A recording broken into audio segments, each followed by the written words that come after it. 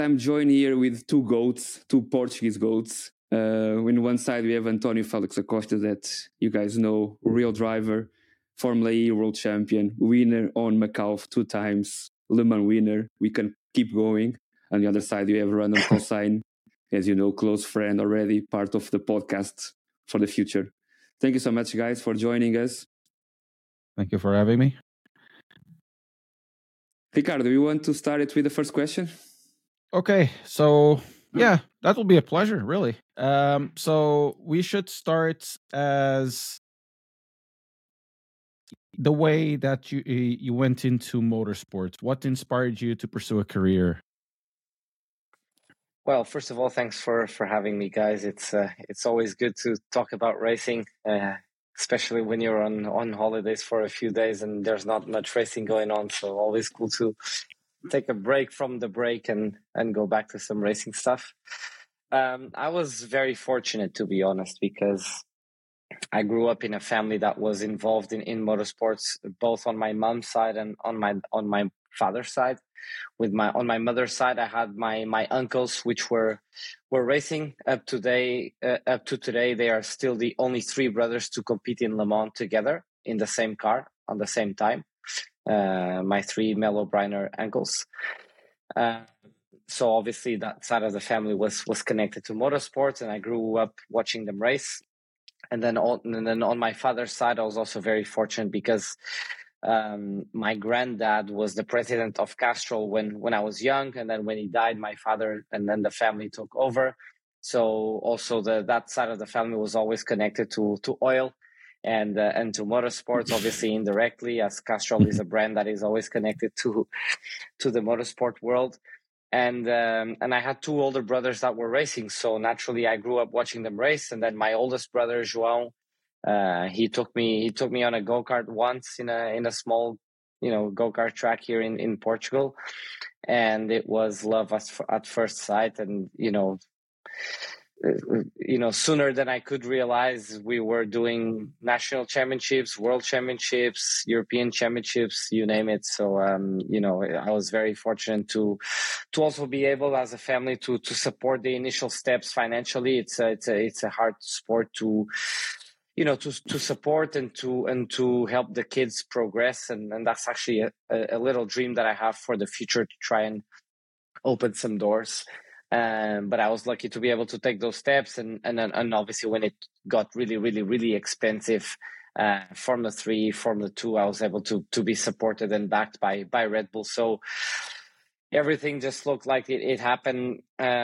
Almost everything looked like it happened at the right time, at the right place, except my Formula 1 seat, which it looked like it was going to be there, and then it wasn't. But I think everything happens for a reason, and today I'm a professional, racing driver, and I can't complain. I know I'm very lucky. A lot of people would give so much to be in my position, so I never take this for granted, and I make sure that I have loads of fun, and I enjoy it every day.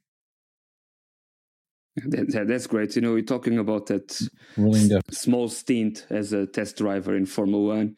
And, it's a small world, because one of the guests I have on the podcast was an engineer that worked with you and at the Red Bull factory, that now work with Simracing. What's his name? Building Mark Foster. He was in part of the test driver. I think he said to me when they have to prepare for the donuts on Abu Dhabi, so that they made some tests with you. So I don't know if this one is a real story, but it's quite funny. And during That's that actually period, a good story. Yeah. Okay. So, anything that you can add to that? Or was that? So basically, that's a fun story, because I was in the simulator doing some normal simulator stuff for the team, testing the next front wing or whatever. And they told me to get out of the real simulator and said, Tony, we have to go to the car park to try something on the F1 car. And that was very weird, because whenever we have a test or something, and in those days we were still testing quite a lot, but we were going to Rockingham or Croft or stuff like that, just to put mileage on some parts that needed some mileage on rough tracks, and UK has a lot of those. And then I get to the car park, and there is an F1 car with the steering wheel fully locked, and the front left wheel is bolted on the tarmac. And then basically I got in the car, they fired up the car, the steering was fully turned, and then I flat out dropped the clutch and I start to do donuts, and the car is bolted to the ground. And then they took it to I think it's the Burj Khalifa, the white big building in Dubai. I think that's how you name it. Yeah. And then you see DC actually was David Coulthard doing the donuts there, and it looks insane, but the car is actually bolted on the ground. And I tested that system on the car park that day. That's cool.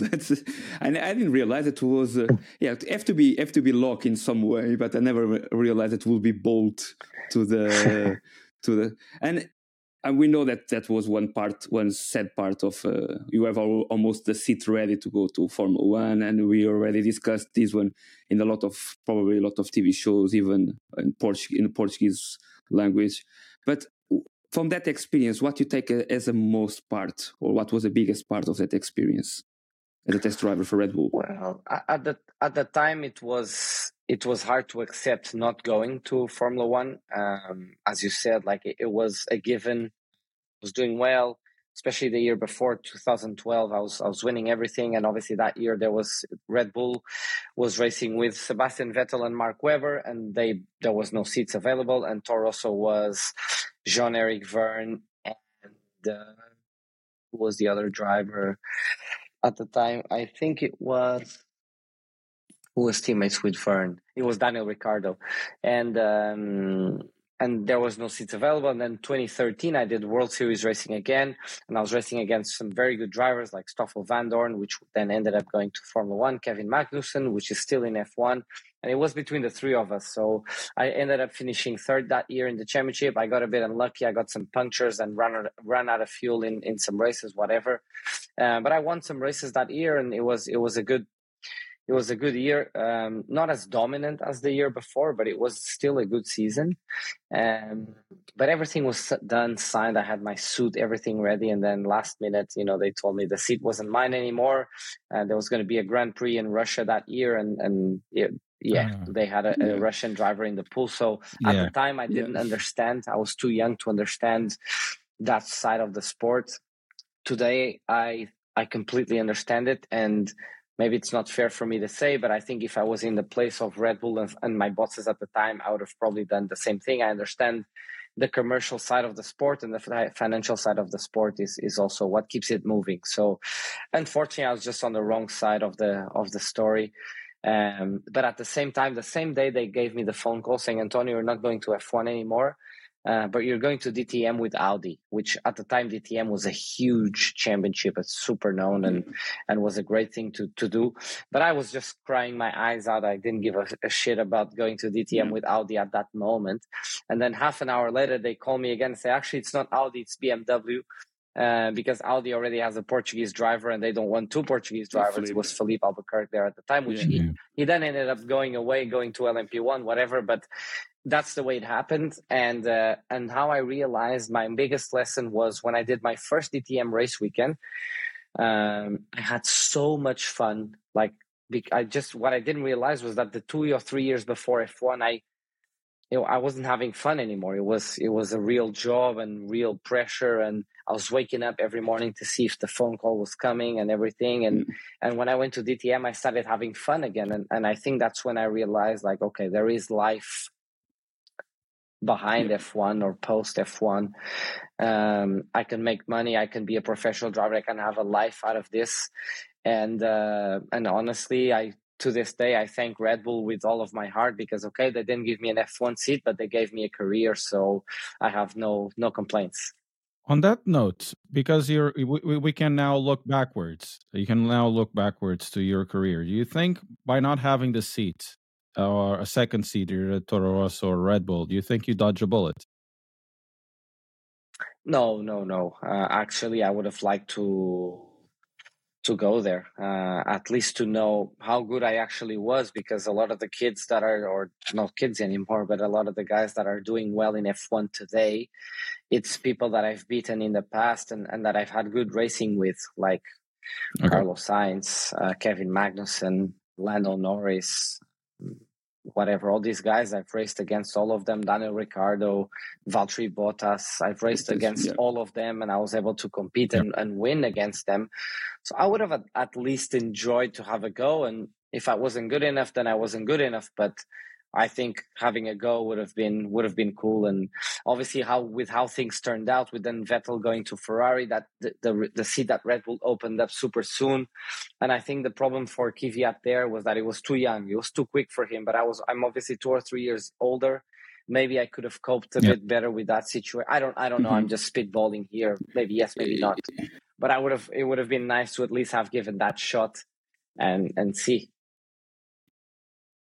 That's I'm from Coimbra, so Felipe used to live quite near me. And last time I've been with him on his presence, we were speaking about DTM, and he told me that it was for him very, very difficult to get used to that type of racing and the German mentality.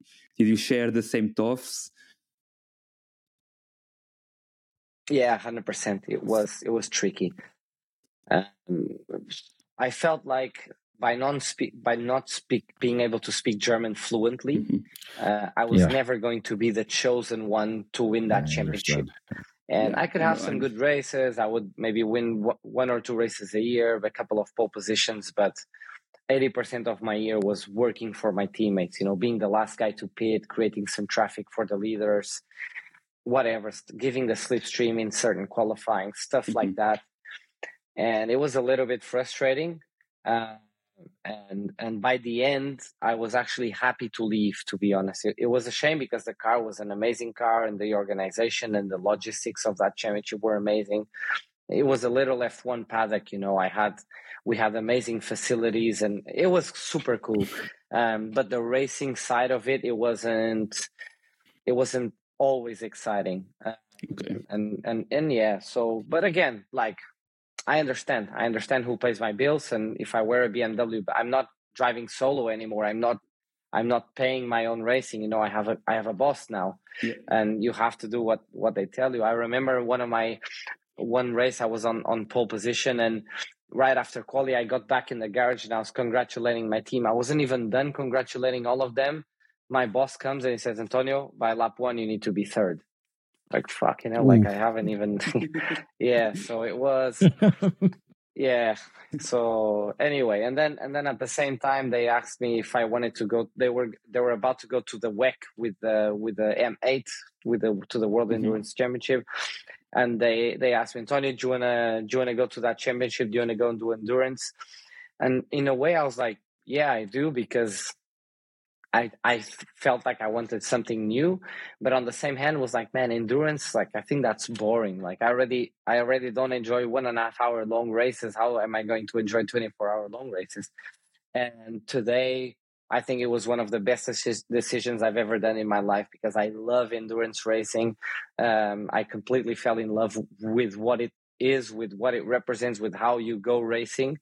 But I've also learned some lessons there. You need to have the right teammates. You need to have the right companionship. Otherwise, it makes no sense at all to go do endurance racing. But today, I think I am the luckiest guy in the world to be able to combine endurance racing, Formula E racing, which I'm still racing for myself, sprint racing. So yeah, I can't complain. I'm in a lucky position. That's part of the next set of questions that we have here, is how you adapt yourself to transitions for the Formula E to the endurance races, how that happen, what type of trainings you guys have to do, everything. I think like every championship is so professional now that you can see the both sides of the story. Is it good to race too many cars in one season, or is it bad? I think it's good. It's a discussion that I have every year with my bosses. For the first time this year, I lost this discussion, and I will not be competing in both championships. But I was always able to prove my bosses wrong in the past. And the reality is that in the last 3 years, I have won both of the championships that I compete in. I won Formula E 3 years ago. I won the World Endurance Championship last year. So on paper, I've won both of.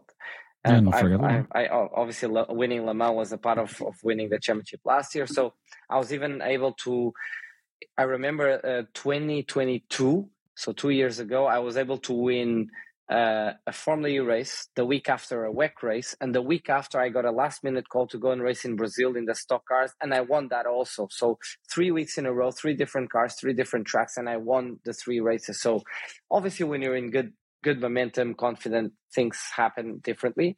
But I've always been a big fan of jumping into different cars. And I think like if you're racing and it starts raining, your ability to quickly understand or adapt your driving to different track conditions, whatever, tires going away from you, if the car is understeering or oversteering too much, you need to drive with your feet and with your hands.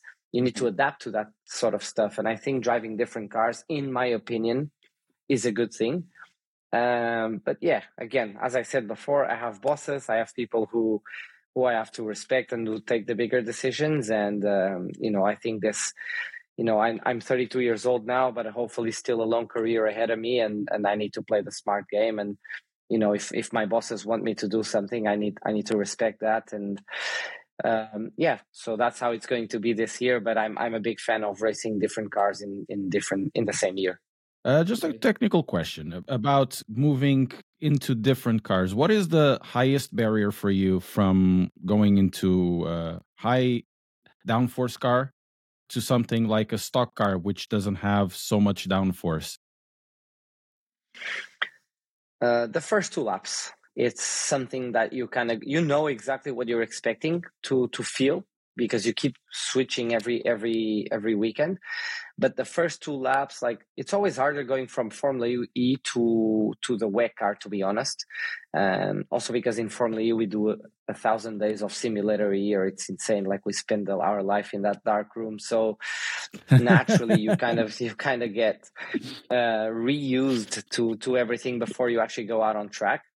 And we can go deeper into that discussion, because I'm actually not a huge fan of doing too much simulator, because I think you start developing habits that are maybe not great for the real car. And I think maybe you guys can talk about that too. But anyway, but every time I switch cars, the first 2 laps, it's like, okay, just quickly simulate everything again, and then it comes to you and everything is natural again. So I love it. And I actually love those 2 laps. It's hard, but it forces you to open up all your feelings, all your senses, everything to your maximum attention. And how quickly can you get back into it? And like, there's 8 or 9 of us in FE doing those championships, and in WEC also a lot of those guys are racing WEC and GT3s and hypercars and stuff. So there are more drivers out there like me, and they enjoy doing it. So yeah. That's great. Ricardo, another question? No, leaving the next one to you. Okay, let's go to talking about Portugal. What do you think is missing to the next generation of Portuguese drivers? Opportunity, maybe, and awareness. And the first thing, I mean, when I say opportunity, I'm talking about the financial side of things. Exactly. I can open up to what numbers were and are at the moment. I remember racing a season in go-karts internationally for 60,000 euros at the time. And I know now you cannot race at the top level for less than 200,000. And it cannot be. It cannot be that you need that much money as a 12, 13, 14, 15-year-old to pursue a dream in a thing that you put some fuel. And I know it's more complicated than this, and I've raced go-karts at international level for factories even, and I know it's little F1 segments, but it cannot be. And obviously we live in a world where you cannot be spending 200 grand a year to see if your kid likes it or doesn't like it, or is he good enough or not. And already at the time I thought 60 grand was a lot of money, and it was, and now we're talking about 4 or 5 times more. So I think that needs to change. We need to take a big step back. We need to open a new road for people to start racing. And obviously you need a little bit of a change of mindset, because if you let's say an imaginary world where you start a platform where 200 kids can start racing in, I wouldn't say rental go-karts, but good basic go-karts, and out of these 200 every year you pick 2 or 3 or 5, you can start creating the next generation. But obviously if you still have the other 200 or 300 kids racing at this top level, spending that much amount of money, then obviously it's going to be hard to compete. But if everyone shifted, if everyone accepts some kind of budget cap, people don't need to have 3 chassis. People don't need to have 7 engines as a 14-year-old. People don't need to use 7 sets of tires in a race weekend. I think we could start there. And then things would get a little bit easier. And then I think having an idol, having somebody to open the gates for you, to demystify it, to show you that it's possible. And I try every day with my racing, with my results, to be a little bit that person. And I'm not alone. Obviously we have Felipe Albuquerque doing it, Tiago Monteiro, Miguel in the motorbikes. There's a few of us out there trying to, and we have some kids coming. I think actually Tiago Monteiro's son is doing super well. We have a kid, a girl as well, doing super well. Maria Germano, she's super quick as well. And there's a few more kids actually around the block. So I actually think that we have a couple of kids there in the pipeline, racing go-karts at the moment. But it's not enough. We need more than 3-4 kids. If you look at Spain, they have 25. If you look at England, they have another 30. If you look at Germany, Germany, Belgium, Netherlands, they have another 100. So it's not enough, and it's always been our problem. And then I think if you really want to make this more simple, we need a country that has a better government and puts a bit more money in everybody's pockets, because if people are struggling to pay their houses, how are they going to go racing? So I understand there are bigger worries in the world at the moment for people to take their kids going racing. So, you were talking about the cost gap. That was actually one of my questions to you, since you already mentioned there should be a cost gap. Do you think that the FIA should look at other series other than karting to make the jumps to then formulas like Mazda MX-5s or the Kipicantos, for example? Lourenço Monteiro used to drive the Kipicanto, or the Caterham series, something like that could give you a jump into the Formula series. I think that's not realistic, to be honest, because the FIA is a very well run operation, also a bit political, and they have put something in place which works at the moment, or at least makes sense, which is you have go-karts, Formula 4, Formula 3, Formula 2, Formula 1. Simple. I think all the other championships are starting to die. In my day, we had Formula 3 Spain, and then GP3, and then World Series Red. Great championships with great drivers. And I saw, Alex Palou never raced F2. Magnussen, myself, we never raced F2. Whatever, like you could still make it with loads of different ways. And I think making it a bit more simple, like they're doing it now, it's a good thing. On the other hand, they do need to intervene with prices, because we could go into numbers again, but I raced in F3 for 150,000 euros that season, and now you don't do it for less than 800,000. So it cannot happen. It cannot happen.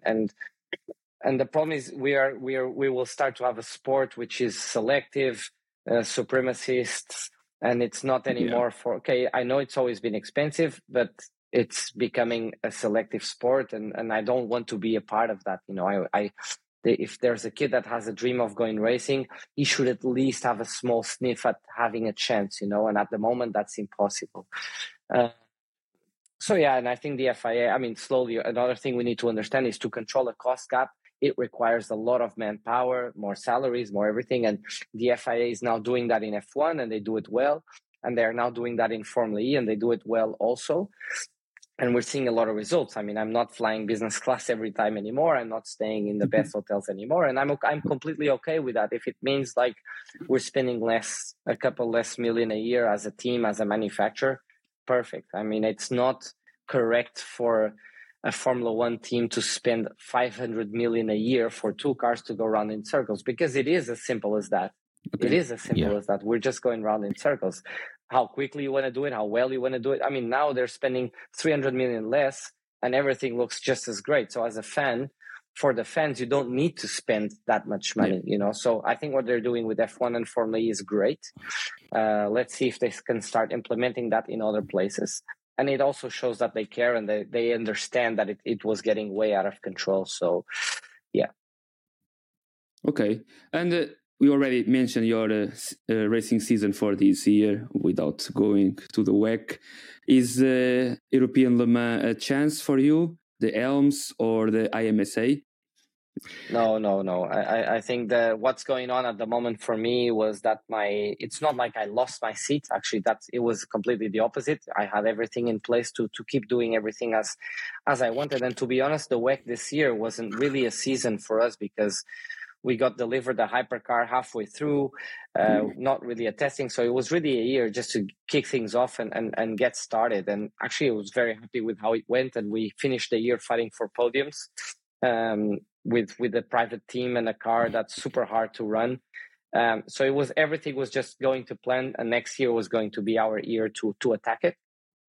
And together with Porsche, but yeah, mainly my bosses, they felt that we should give it a real crack at Formula E and different ways of thinking. And again, as I said before, I need to respect and that's okay.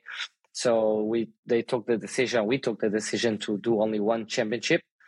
So yeah, it wasn't something I was super happy with, but as I said before, I understand.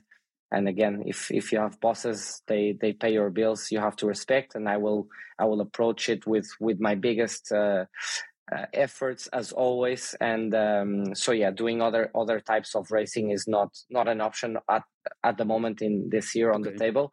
I would still like to compete in Le Mans, to be honest. I think I've been doing that race for the last 6 years. I've won it last year, and I would like to do it again, just to keep that streak going. And I also believe that I will be back in the WEC very soon. So I would like to not disconnect completely. And I think to do one race in the year, and the offers are there to be able to do it. So I think it'll be okay to do that race. Hopefully, I still need to call them and ask for that permission, but I think that's going to be okay. And you think you're going to ever share a Le Mans race with Philippe? Talking about the same generation. That would be awesome. That would be cool. Okay. Yeah. Philippe is a driver that I love watching him race. I think we're actually quite similar. I think when the helmet goes on, we want to, in the good way of the word, but we want to kill everything and kill everyone and just, win. And we've actually had a few goes at each other, which always with a lot of respect, but it's I love racing up against people that love the sport as much as I do, and they share the same respect. And it would be awesome to share a car with him, especially with someone that knows endurance racing probably better than me. We've basically won the same things already, but and to combine that experience would be great. Yeah, that will be a neat thing. Before we finish this segment of Motorsport, we're going to drop 5 words and say what comes straight away to your mind, if it's okay. Yeah. So to start it, Red Bull. Wins. Not so much for me, but yeah, they keep winning. So Macau. Best track in the world. No. Le Mans. Second best track in the world. DTM. Painful. Okay. And Tiago Monteiro. My boss. That's good. And yeah, now Tiago is amazing. Me and Tiago, we've been working together for 12 years. He's my manager, and we don't have papers. Everything on a handshake deal. That's how much confidence we have on each other. He's a friend. And you think that's helped you a lot? That type of confidence that he put on you, 100%, yes. Tiago, he comes to the end of the world with me. He does it for me. I think I'm able to have amazing deals and race for amazing brands because of the person that he is. It's great to have someone that has also been and still is behind the wheel of a race car, because you can discuss to the same degree. He knows exactly what you're talking about when you're talking about it, and I'm very lucky that we, our paths in life cross, and he's one of my best friends today, so 100%.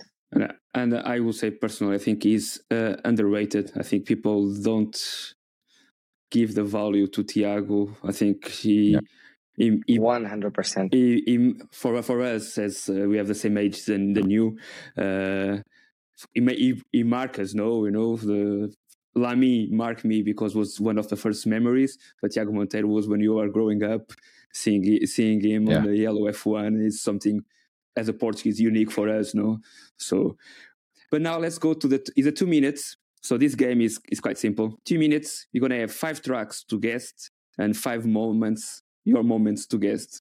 So try to do them in the maximum of the 2 minutes if it's possible.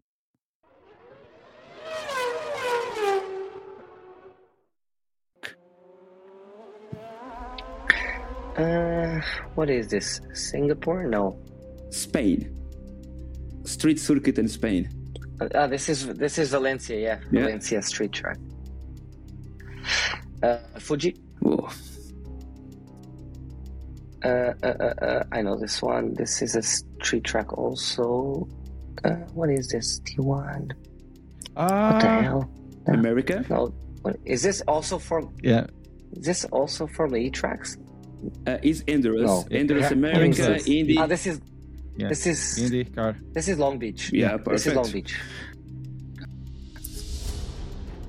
Major E Formula 2. What the hell is this? France, Formula 2, Formula 3, old school Renault 3.5.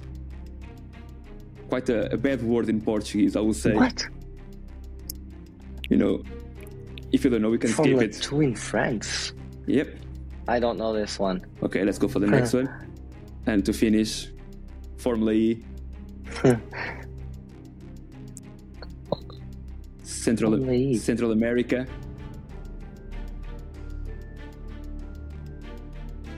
I think it's the only one on Central America that you guys ran. We skip it? What is this? Chile? No, it's Mexico. This is Mexico. What? No, this is not Mexico. Let's go to the next one. The moment. Okay. This is Budapest World Series 2012.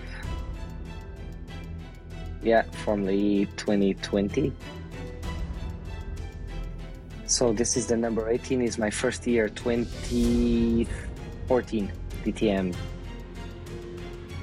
Yeah, Macau 2016. And to finish. This is WEC Le Mans. This is Le Mans, yeah. My first or second one with BMW, yeah. 2019. Perfect.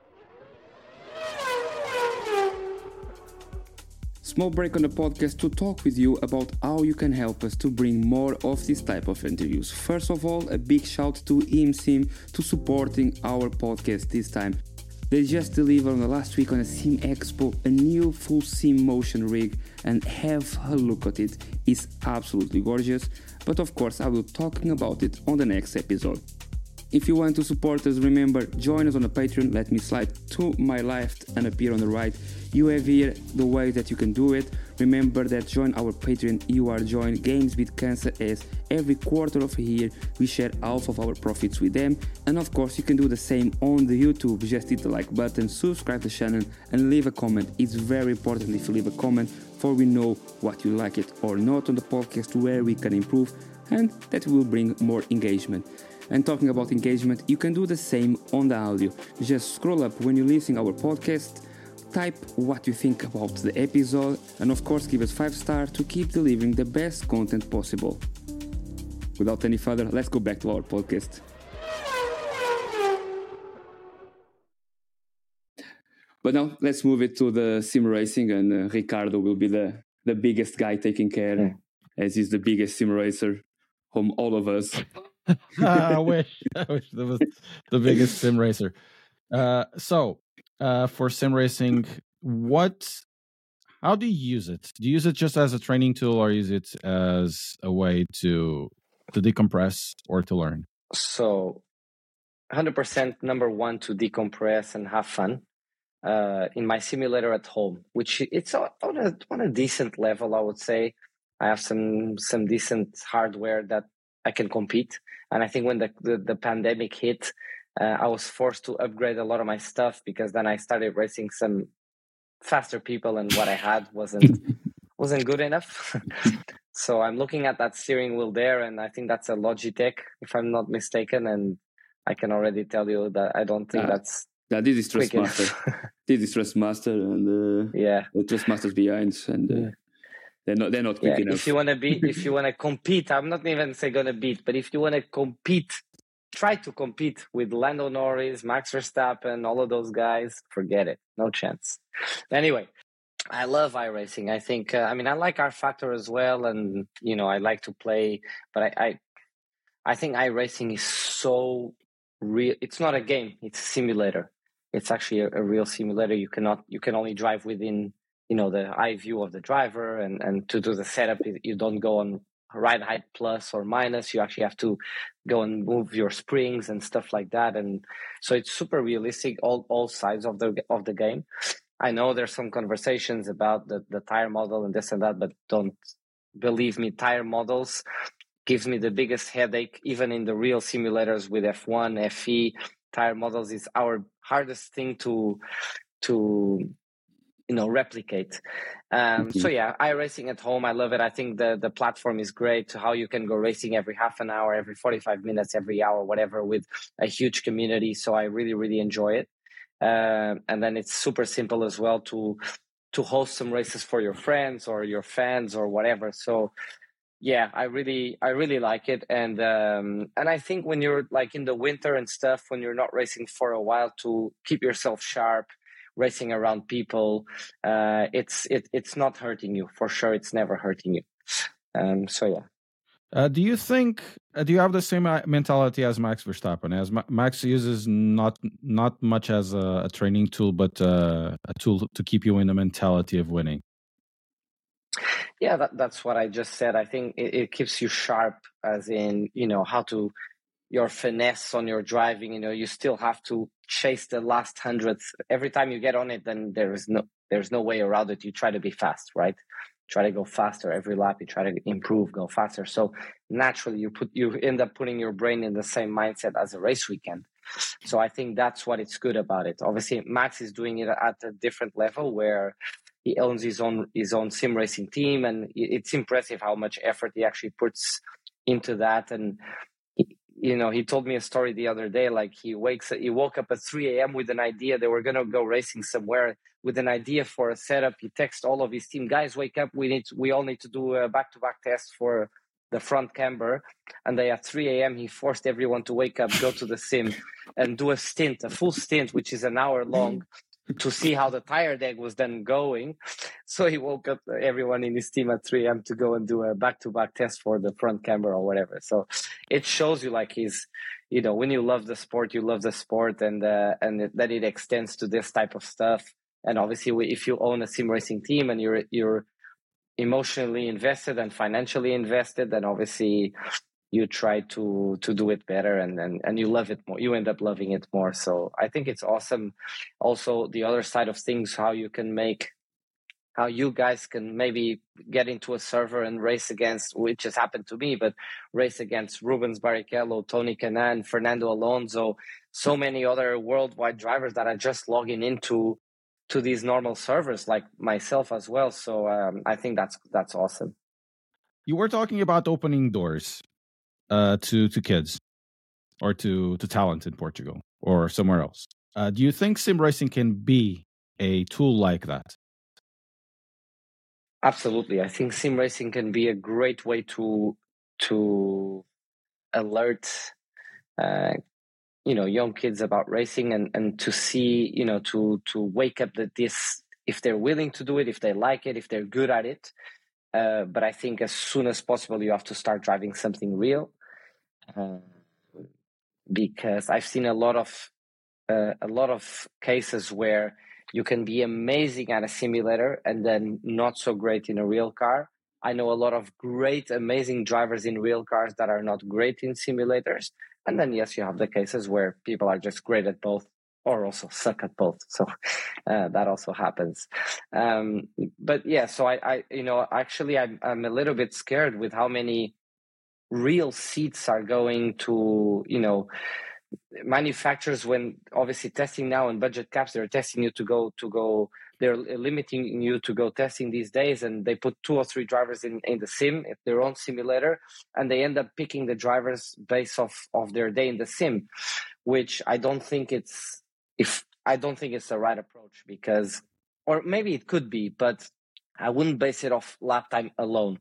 How do you work with your engineers? How do you set up a car? How do you approach a new racetrack, a new race car, tire degradation, fuel saving, all of that stuff? But if you just base it on lap time, I think it's super dangerous, because I mean, if you guys are into sim racing, you know this better than me, but you can have these little tricks on how you place the car and you touch this, and there's the plenty of steering that angles everywhere. and There's sliding plenty around. of that anywhere. It is a game. At the end of the day, it's a game, and there are these little tricks. If I get into a sim tomorrow, all these pro kids will destroy me. They will destroy me. And I know that if we go into a real car, they will be further away from me than what I am from them in the simulator. So, and that's fine. That's completely fine. I actually end up respecting a lot of these guys. And every time I see them, I know a lot of the guys from Redline, and I know a lot of the guys from Coanda. And every time I see them, I'm like, guys, fuck, help me. How can I improve this? How do you do that? How do you do this? And they're always super nice and super helpful to help. But yeah, at the end, I almost think it's almost like 2 different sports, 2 different categories. Okay. So we have to be a little bit careful analyzing, but absolutely there is a big overlap on both. So how are you looking at the evolution of sim racing from, I don't know, say 2018 to now, going past Corona? Yeah, I think that the pandemic was a huge boost for games in general, the metaverse world, every kind of everything game related and esports related. Sim racing was obviously a part of that, and it was insane how many steering wheels were sold, how many seats, how many downloads, how many whatever. And I think obviously there's been a drop since then. People have gone back to their normal lives, normal jobs. Nobody's spending 24 hours at home anymore, but it grew. For sure, it grew. The rate has gone down of the growth, but it's still growing. Absolutely still growing. And you can see, like, even being with Porsche, part of our OEM or manufacturing future plans involve sim racing. They have a factory team in Le Mans, they have a factory team in DTM, they have a factory team in Formula E, and they have a factory team in esports. This is official. They have their own factory esports team. They have the same driver contract as I do, so they are factory drivers, but they only race simulators. So I think that's awesome. I think that shows the interest of the manufacturers as well. And like you were saying, it can be a much cheaper way for people to eventually start. Okay.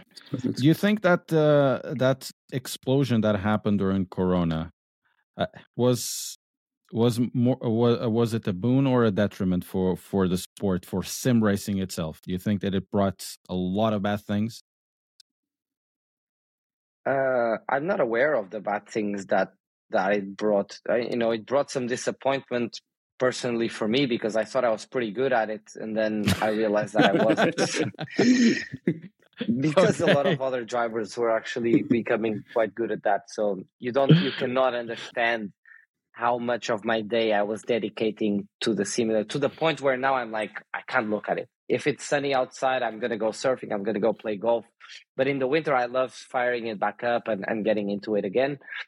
But yeah, like it's, I don't really understand, or I can't see what it was bad about it, to be honest. I thought it was great that so many worldwide drivers got involved, were streaming, were showing the world what sim racing is all about, and doing it at a high level with engineers engineering your car and stuff like that. So I thought it was great.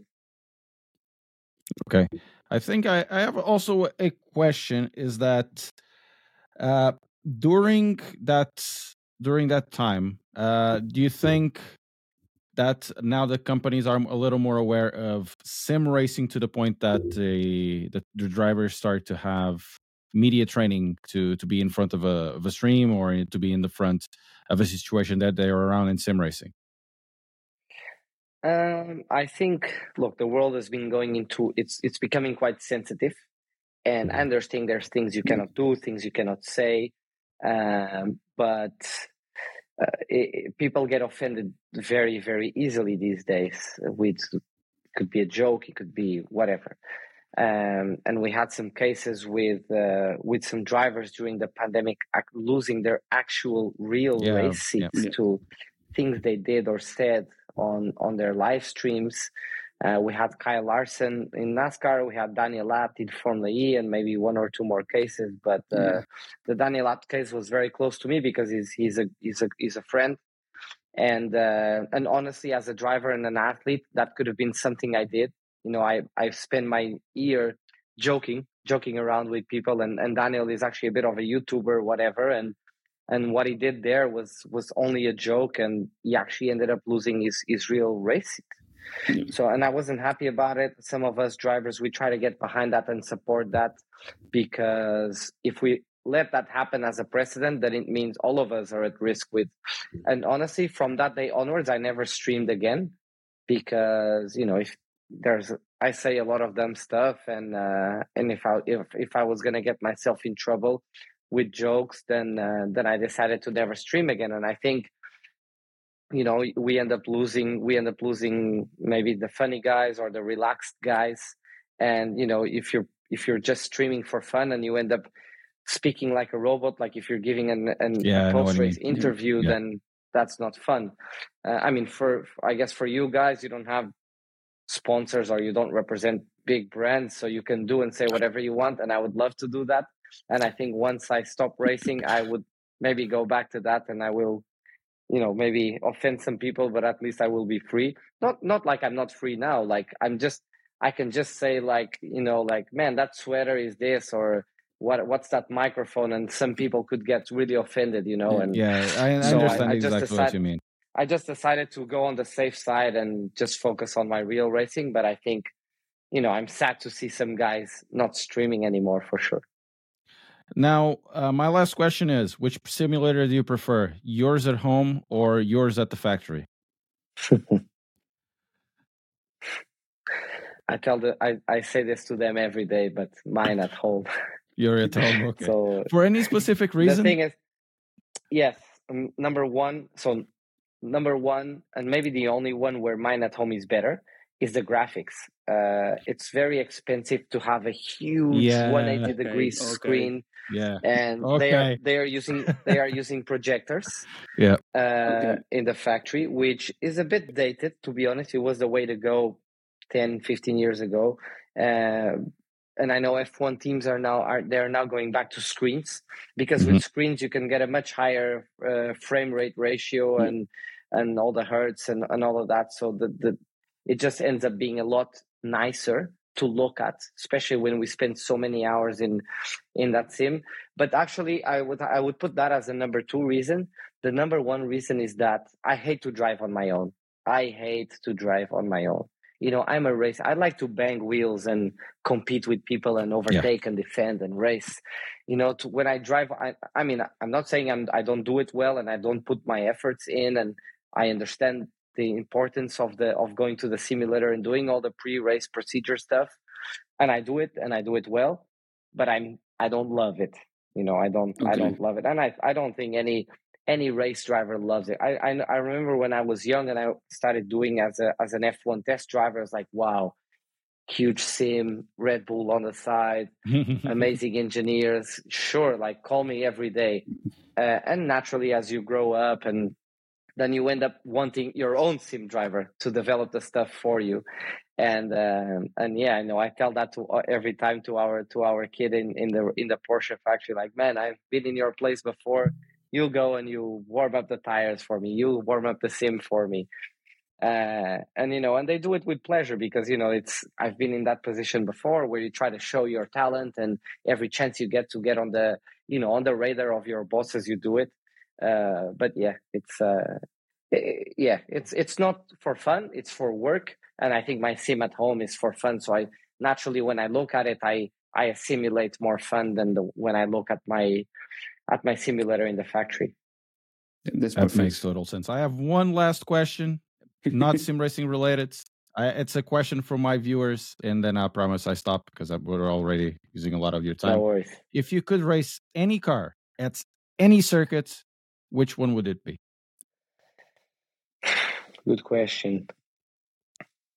If I have to go for a combo like that, I would probably go for. But the car that I've raced or that I would like to race? Doesn't matter. Car that you raced. So I would probably go to the F1 cars of 2021. So the fast ones. Okay. The big wings, the big tires. And I would probably put it in Le Mans, maybe. Okay. With or without the chicanes? Or Nordschleife. With the chicanes. Or Nordschleife. But Nordschleife, I think, maybe a few years ago, I would have not been scared. Today, I think I would have been a little bit scared. But probably an F1 car in. But I think to this day, the best combo I've ever driven is F3 in Macau. I mean, nothing beats that. Nothing beats that combo. It just fits perfectly together. It's crazy good. I imagine, because even on sim racing is one of my favorites. Is the way that you need to drive, the techniques that you need to use is a great track. Is amazing. And we go to the 5 words of now related with sim racing to finish. And the first one is immersion. Off. Streaming, we already know the answer, but streaming. Off. iRacing. Perfect. Simracers. Fast. And Ricardo, you have a last one? Actually, I don't. Okay, I didn't have any more words. I try to get it, but I could not get it. For my part, Antonio, thank you so much, because you are in winter time. Is a busy period for you, and thank you so much for giving us this opportunity for me as a small channel, and even to Ricardo, to have you with us. Thank you so much. No worries at all. Thanks for having me, guys. It's I'm actually going straight back to work on the 2nd, straight back to the sim in Stuttgart with Porsche. So only a small holiday and a few more days, and we're straight back to work. So yeah, it's cool. And we hope see you in London on Formula E. That is close to us, and I hope winning the Formula E title will be amazing. Exactly. That's the goal. Awesome. Thank you so much, guys. It was a pleasure. Yeah.